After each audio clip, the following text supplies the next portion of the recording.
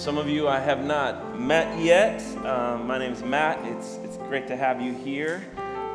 For those of you who have been here for a while, we made it to the end of the Ten Commandments. That's legit work, right? So when you're planting a church, they tell you not to do things like a 10-week series in the summer on the commandments. So I feel a little bad that our church plant coach is here as we're wrapping it up. But this summer, if you've been with us, we told you at the beginning that it would feel a little different. We told you at the beginning that this was not about these rules that confine your life, but instead that this was how God designed society to live in freedom. And this was people who were bound up in slavery. And he says, hey, as I set culture, as I finally form my people, here's the freedom that I want you to live within, right? And so I remember some of you back in like May when we said we're doing the 10 Commandments. You were like, oh, really? Really? We're spending 10 weeks on this? And like, yeah, it'll be different. And they're like, sure, it'll be different. But I think God's shown himself faithful, and we've seen his word a little bit different, right? Well, we're in the last one, and in very one church fashion, it is not number 10. We're going to look at number 5, and it's found in Exodus 20,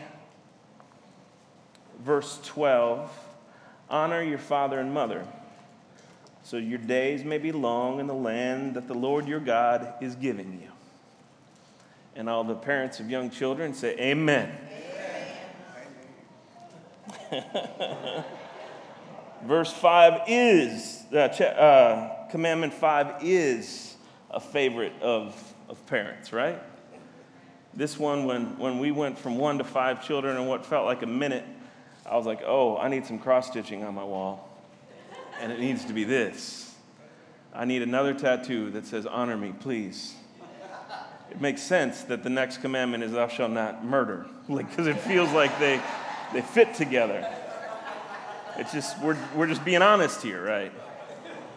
They seem to fit together. If there were, Jesus said, all the commandments are summed up in love God and love your neighbor as yourself, right? I feel like when you have kids, it's, you need to love God, but you need to honor me because I'm tired. But if we read that into Exodus 20, we're kind of missing it. Like if you want to kind of pull out a scripture and have it mean what you want, go to like Colossians. That's the place to do it. In Colossians, we see Paul is speaking to kids. I think we have it, Colossians 3:20. Children, obey your parents in everything, for this is the acceptable duty in the Lord. This is just letting you know that's the one you want tattooed. Yeah. If you've got little kids, this is the one. Take a picture with your phone on that one. That's the one you want your kids to live by. But the one in Exodus, if you have little kids and you still have parents, the one in Exodus is for you. And this messes with us a little bit. Because I want it to correct my children. And I wanted to be able to evaluate my children, but that's not really what this is. So culturally, let's look at Exodus 20, where it says, honor your father and mother, so the days may be long in the land that your Lord your God is giving you. So in the culture that God is first designing, first setting up, that he's saying this to a generation of adults. All the commandments are given to a generation of adults. He doesn't say the first 4 commandments, like only have one God, don't have idols, all of these things, and then look at the kids and be like, and you little ones, honor your mommy and daddy, and then go back to the adults. He doesn't do that. He's talking to the adults the whole time. And you see, they're in tents at this time, and they are like those big tents, the ones that some of you guys have with like 4 or 5 bedrooms in a tent. I talked to somebody in this church who's like, I just got a 4-bedroom tent. Like, man, I think some days 4-bedroom houses sound fun, but a 4-bedroom tent, and that's the way families were set up. 3-4 generations living in the same space, and then they had to pack up and move and follow God as he went through the wilderness and then set up the tent again. 3-4 generations living together. And what this is about is, you see, they were in slavery, and when you are in slavery, your worth, your value is what you produce. This is what slavery is. We need to evaluate this too. If you only think you are valuable because of what you produce, then you're in slavery to something. And when they were in Egypt, the only people who had value were the ones who were producing, who were making bricks. And when you got too old to make bricks, you were of no value anymore. And sadly, what that meant is they can't spare food. They can't spare water. There are cultures and societies today, we could look at our own in some ways, but there are other ones that are just a little more plain and a little more evident, that if you have certain needs or you have a certain age, we can't feed you. We can't spare the food. We can't spare the water. We can't spare the medical attention or the physical attention. And so when you're in slavery, the only people of value are the people who are producing or potentially producing. Right? That's slavery thinking. And he's saying you are free people now. I'm teaching you how to be free, so that means your grandpa and your grandma who live in your house, they have great value. They haven't formed a brick in years, but they know of my faithfulness. And you're to honor them. You see, we think this is about obedience in young children. This commandment is about neglect and about how we are not to neglect. We've been looking at this Professor James Bruckner's words on each commandment. This is what he says on this one. The fifth commandment protects elderly parents. You are free from a community that neglects its elders. That's what this ensures. If we're living the way that God invites us to live, then you know that as you age, you're going to be cared for. If you've spent some time with some people who are collecting some years, this is a great fear in our culture. That I will be neglected, that I will be forgotten. We hear this if we listen for just a short while. I don't know if they'll call when I don't have anything to offer. I don't know if my money will last, and if my money doesn't last, do I last? There's a lot of this going on here. And so let's unpack it even a little more. We're to honor our father and our mother. In the times that this was written, a lot of cultures had a rule about elder care, but it was always honor your father. And sadly, your mother was a bit like property. Again, there are cultures like this today. But from the very beginning of setting up God's society, he says that male and female are made in his image, both image bearers. And so honor the mother and honor the father. But what is honor? Well, this Hebrew word honor is honor as we think of, but it carries weight.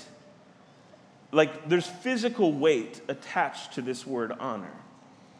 And it shouldn't be burden weight. It should be like when you say there's weight when that person speaks. You know that person in your life? When they say something, their words carry weight. Yes. That is honor. Yes. Whether you're doing it intentionally or unintentionally, you're honoring that person's opinion. And so that feeling that they carry weight is what we're to feel towards the elders in our life, towards our fathers and our mothers. Now let me speak to fathers and mothers whose children are grown for a second. That's weight that your words are given. Your words are to properly be given that, and they aren't always. But that's also a responsibility God has entrusted you with. Your words either speak life or death. They either bring healing or decay. Your presence and your approval and your care carries weight. And so I encourage you, be intentional about that. Be intentional about the way that you utilize this authority that God has given you. And I would say our culture is horrible about giving that authority, but even if our culture doesn't, God has given that authority. And you're given a weight, you're given an honor in God's eyes. And so utilize that well. Be salt and light in those days. So what does honor actually look like? So it just worked out this way, but I was in Detroit last weekend, and then I went over and visited my mom, who is my mother. That's how it works. And I was thinking about this. I didn't go for like field research or anything, but I was thinking about this message the whole week because I like to work. And I'm like, okay, how do I honor my mom this week? And I think I'm an okay son, but it's hard. It's hard because I like to be selfish. My mom moves slower than me, and I know she'll probably listen to this. It's true, Mom. She moves slower. I want to move faster. She does a few less things in a day than I usually do. And she's not old. She lives at a speed that you can like smoke meat to. And I'm more like microwave, you know? And that's like, so when I'm honoring my mom, I go her speed. And she's not slow, but I notice right away, I need to listen more. In her concerns and in the things that she's saying, she's voicing the spots where she's afraid I won't honor her. And she's afraid that our culture won't honor her and my siblings won't honor her. And she wasn't hiding it. She wasn't being mean. She wasn't any of that. But she was leaking some of that, like, hey, this is what I'm concerned about as I grow older. There was talk of how to wrap up life and this, and we went and saw some of my relatives, some of my aunts who haven't lived there in 20 years, so they look a bit older. They look good, but 20 years looks like 20 years, right? And their concerns are about, like, very end of life and funerals and these kinds of things. And I want to speed past that. I don't want to think about that. But as I'm trying to honor them, then you go have those conversations that aren't really fun conversations.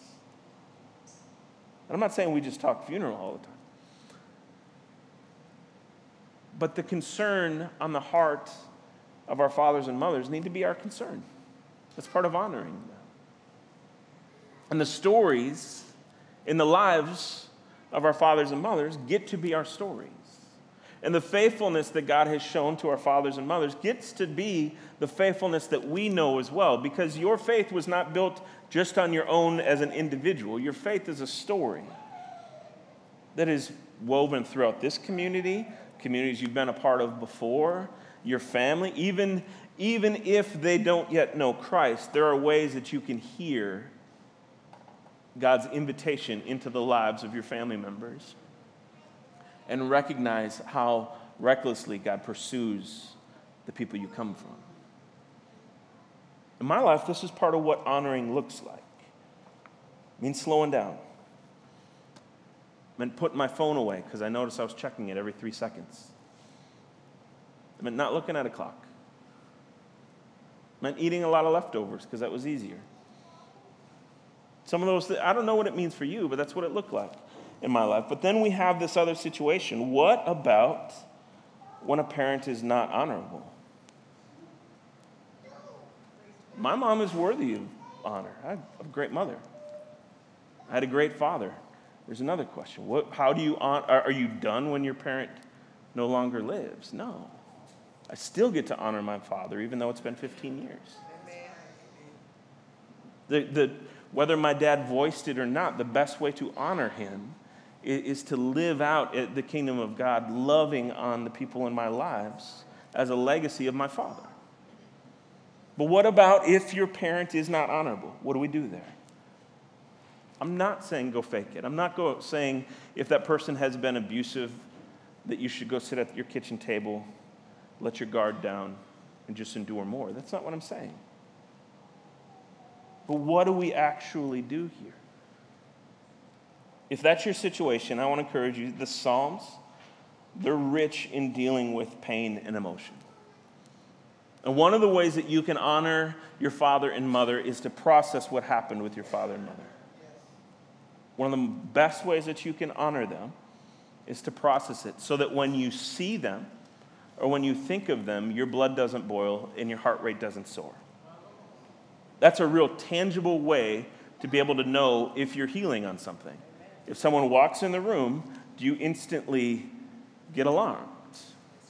And if you do, you might need some space until you can heal.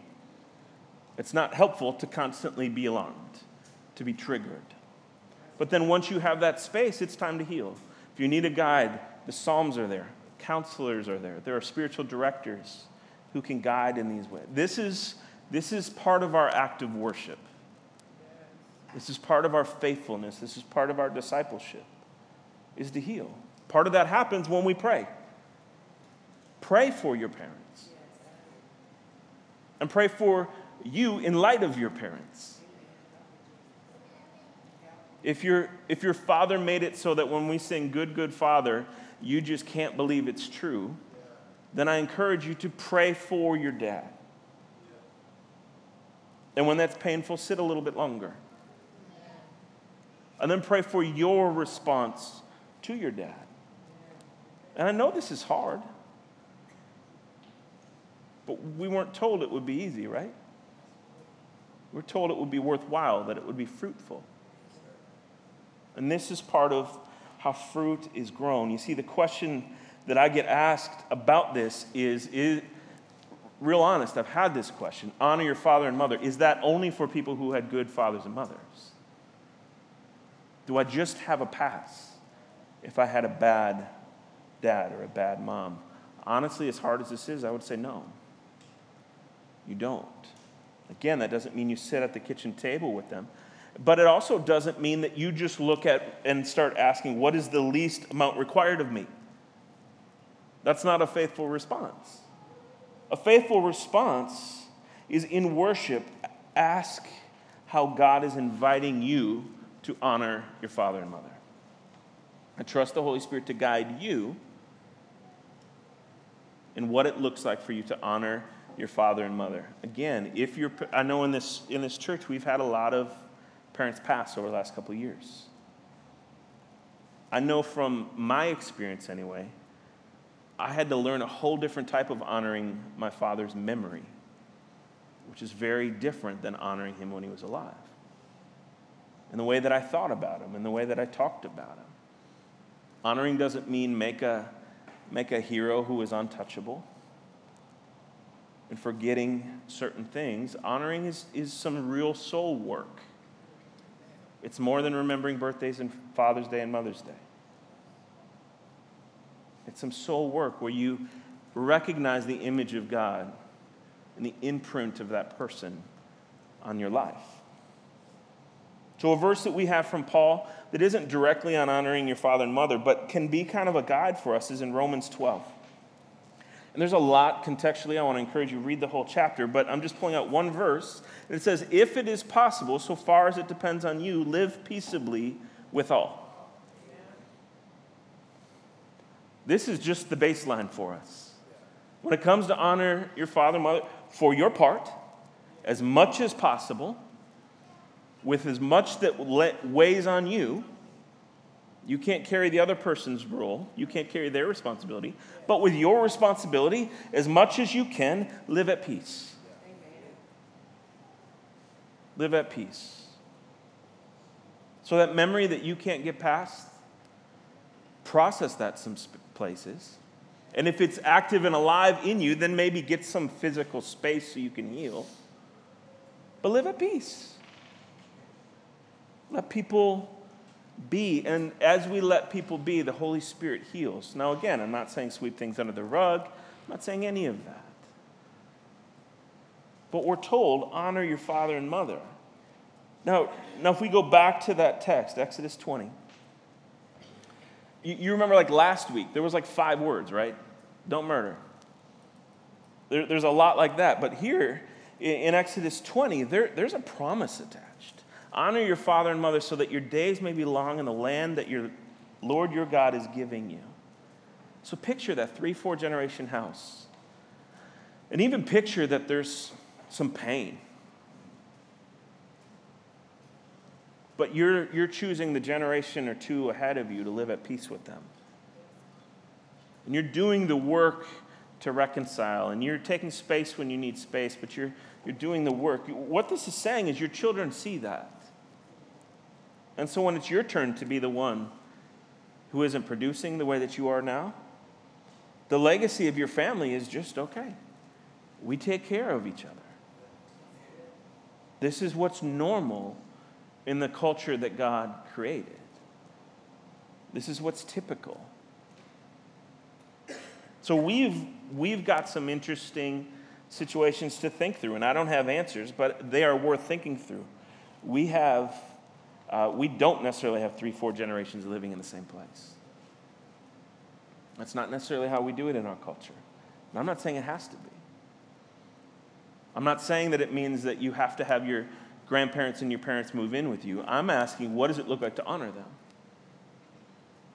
If they're in assisted living or a residential facility that's for them and they play bingo a lot and that kind of stuff, do they have what they need? Are you still actively involved in their life, or are you just leaving that to the people who are hired to be in their life? You know what I mean? These are some spaces that we can pray through, seek God in. But we got to remember that this whole Ten Commandments is not given just to us as families. This is for a society. So in our society, what does this look like to honor your father and mother? Truth is, we worship youth. That's what we do. I love sports. The most popular sports people that people get excited about are the prospects who may someday be good. And then as they get older and have a good career, we kind of want them to retire and make room for a prospect. In music and everything, we love youth. It's good to love youth. It's bad to idolize anybody. It's good to love youth. But what this is saying is that that's turned around. We're to really honor and allow the voices of the fathers and mothers of our community to carry weight. The stories of the fathers and mothers in our community to carry weight. And so how do we do this? We're a church. We're this bigger family connected to this community right here. And if we look right there, there's a lot of the fathers and mothers of our community who live right there. A lot of them. You hang out with Pastor Jamel and I outside at the donut shop. That's where you get this figure. They are walking and rolling by all day. If you say hi, you are gifted a 25-minute conversation.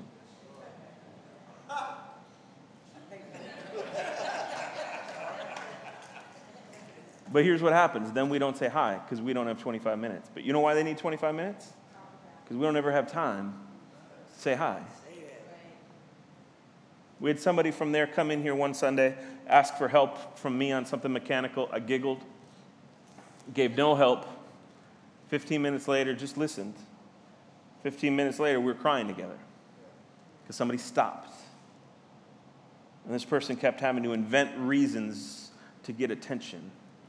And to listen to a story, we don't ever stop, so maybe you'll help me fix something. How are we going to be salt and light?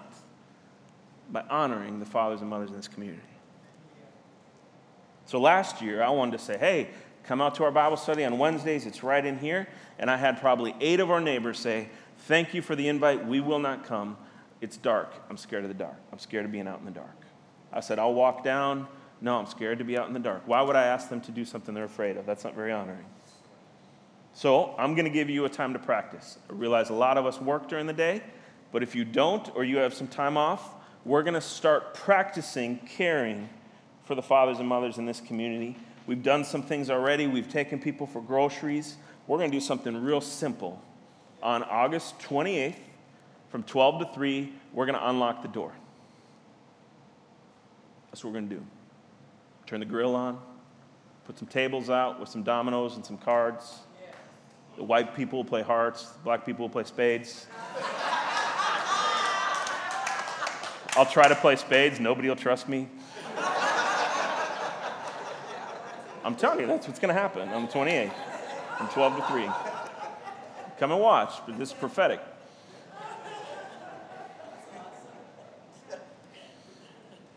If you've got time, come help out. I'll be here early, turning on the grill or making a grill or something. People will know. We're going to tell them this week, word travels fast around here. We'll have people in here. If you can help in the morning, help me set up. If you can't be here till 4, come at 4. People don't leave on time. We'll need help cleaning up. And the point isn't that we change that place. The point is that we change this place. The point isn't that they desperately need us. The point is that God says we desperately need them. And somehow we've lost sight of that. So maybe this could be one of the ways that we as a church can start to repair relationships generationally. Maybe this is one of the ways that we can say, hey, yes, we want to care for our youth. We want to care for college students. We want to be diverse in generations. But we want to know your story.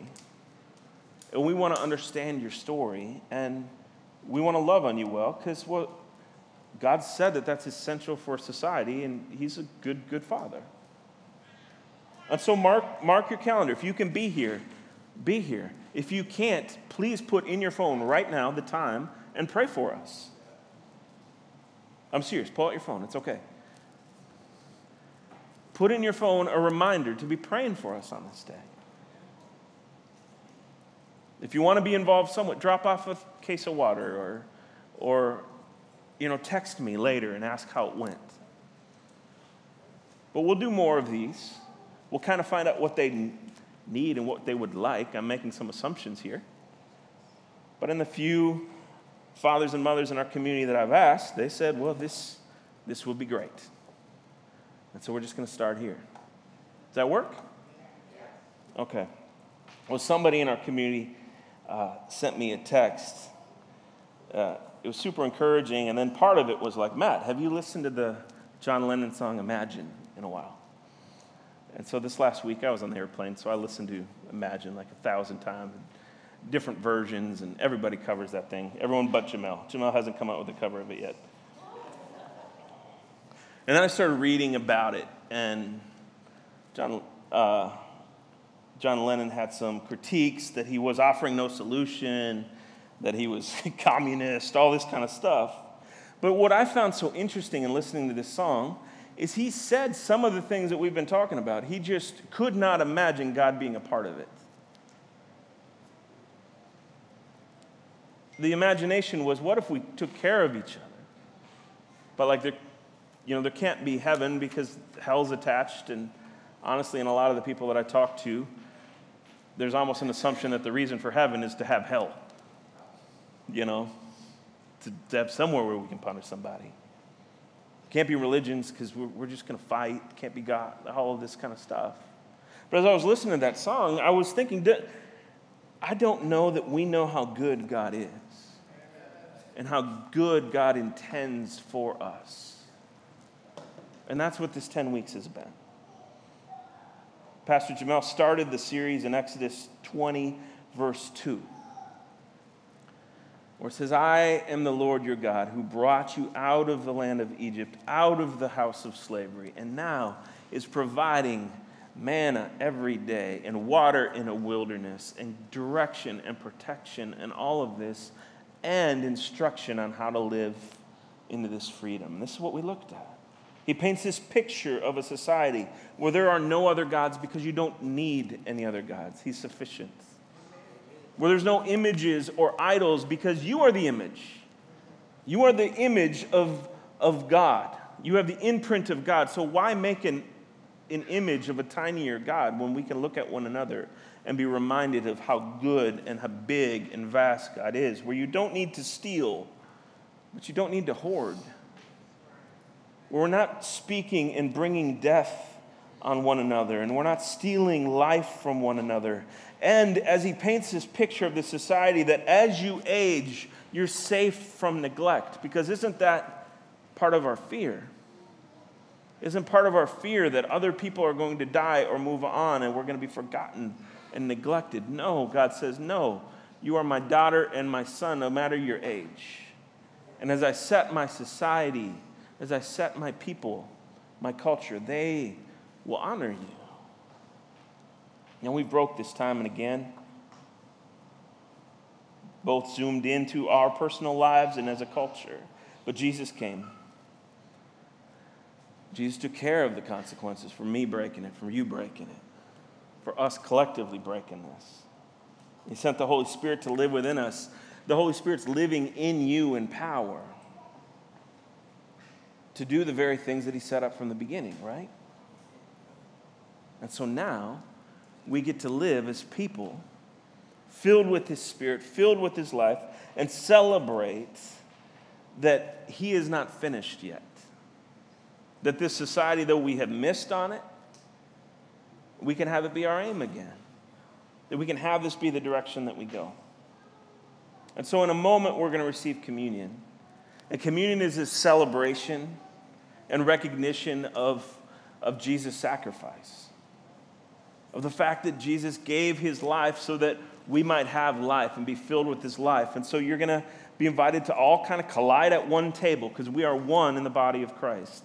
And you can grab a piece of bread, whether it be gluten-free or regular bread, and you grab that piece of bread, which represents Christ's body, and you grab a cup of juice, which represents his blood. And Jesus said to take and eat this and drink this, remembering his sacrifice, remembering that his Spirit now fills all who believe. So we can go out and do the very things he's invited us to do from the beginning. That we can search in our heart and pray, and he can heal in ways that we never even asked or imagined before. So this is the gift and the promise to all who believe. But I don't want to assume everybody believes. Maybe somebody walked in and you're like, hey, I don't know where I'm at with this stuff, but if that's really what God intended, I'm interested in that.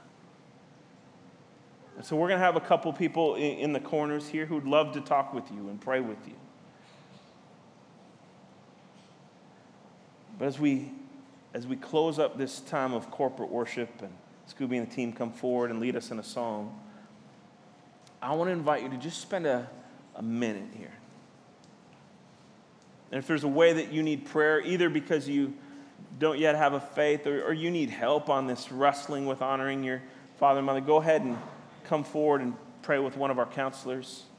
You guys can come forward. And then we'll receive communion and celebrate together God's faithfulness, celebrate what he's done over the last 10 weeks. Deal? All right, let's pray.